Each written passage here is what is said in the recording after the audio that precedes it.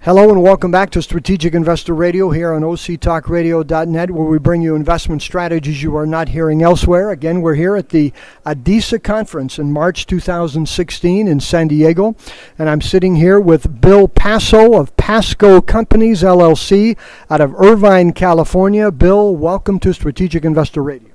Thanks, Charlie. It's good to be here. So, Bill, tell us, you've been in real estate business for 41 years. You've got 5 offices. You guys manage 12,000 plus units in multifamily. You've been involved in retail heavily. You've been involved in techs before. You're currently doing DSTs through the 1031 marketplace, as well as other LLC investments. What have you learned in your 41 plus years in the real estate industry? Buy low, sell high. No.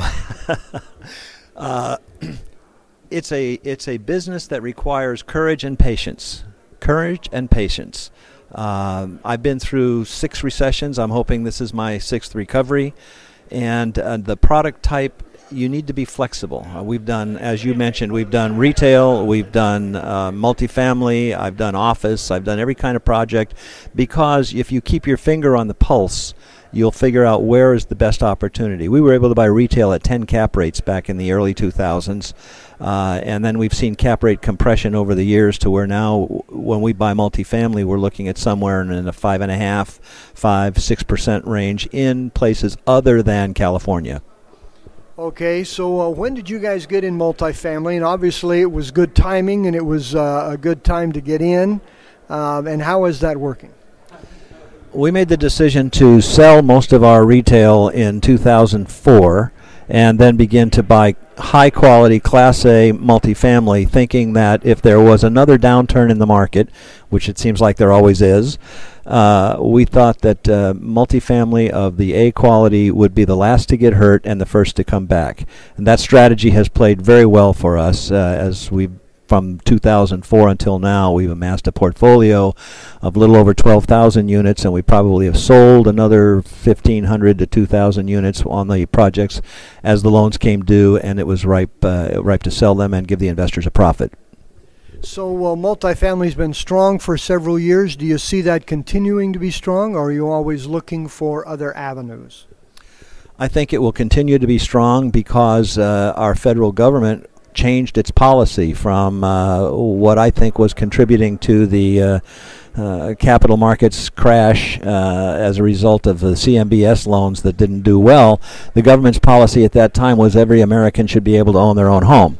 They've realized now the fallacy of that theory, and now they think every American should have a place to live. And the result of that has been an increase in interest in multifamily. Millennials now would rather live in a complex that provides a lifestyle that they can't afford in a home that they would buy.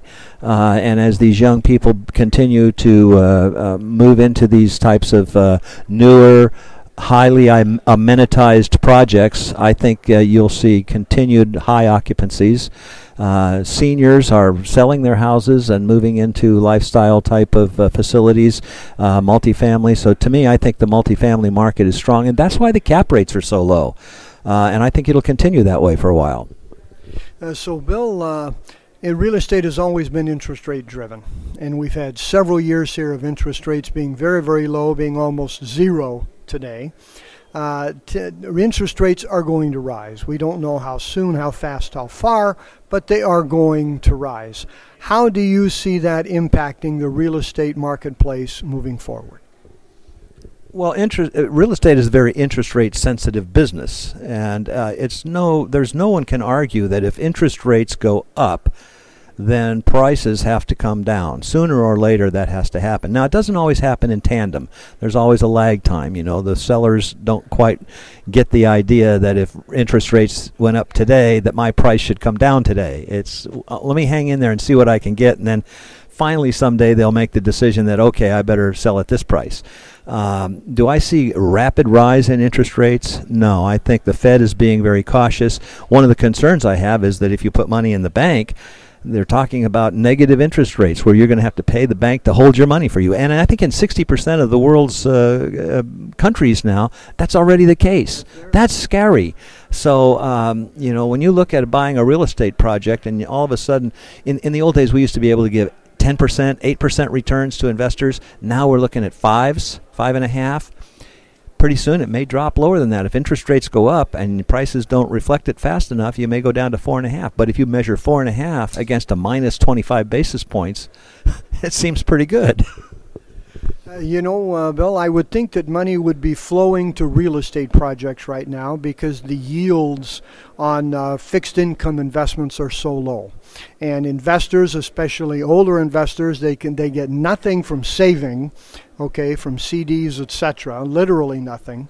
And bonds are paying very, very little, and so advisors and other financial reps and investors are looking for yield.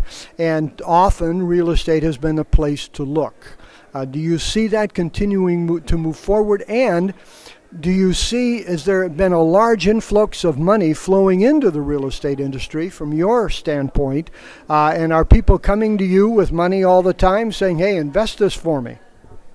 The answer is yes, there is a lot of money chasing real estate. For the first time ever, we have actually had foreign investors come to us and have bought properties that we have found for them, that we asset manage and property manage for them.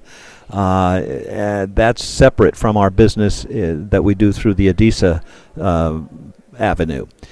With the Adisa Avenue, last year was the largest fundraising year we have had in our 18-year history.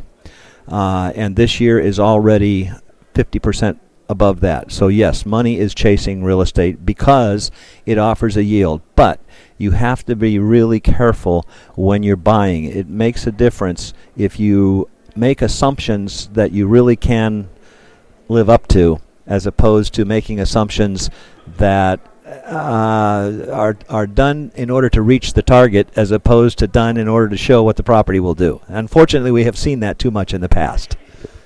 Well, and in 41 years, and as you say, 6 recessions, you've seen more than your share. So, Bill, parting words for our listeners who are interested in real estate investing here. You have to decide, do you want to own it yourself or do you want to put your money in a pool with other investors? And if you do, there's many vehicles, there's many companies that you can do it as an LLC, you can do it as a limited partnership. I've seen REITs, although they seem to be maybe not as much in favor right at the moment. You can do it through BDCs that are making loans to people who are doing real estate transactions. You can do it as a tenant in with our business. We started in tenant in commons, and then we did the move to the Delaware Statutory Trust. That vehicle is used in order to allow people to do a 1031 exchange, defer their taxes, get a cash flow, preserve their capital, and not have to be involved in management. So those are all the vehicles, and I would say that anyone interested in real estate should take a look at those. Bill, thank you very much. Again, we've been talking with Bill Paso of Pasco Companies, LLC, here in Irvine, California. And you're listening to Strategic Investor Radio on octalkradio.net. And we'll be right back here at the Adisa Conference in San Diego.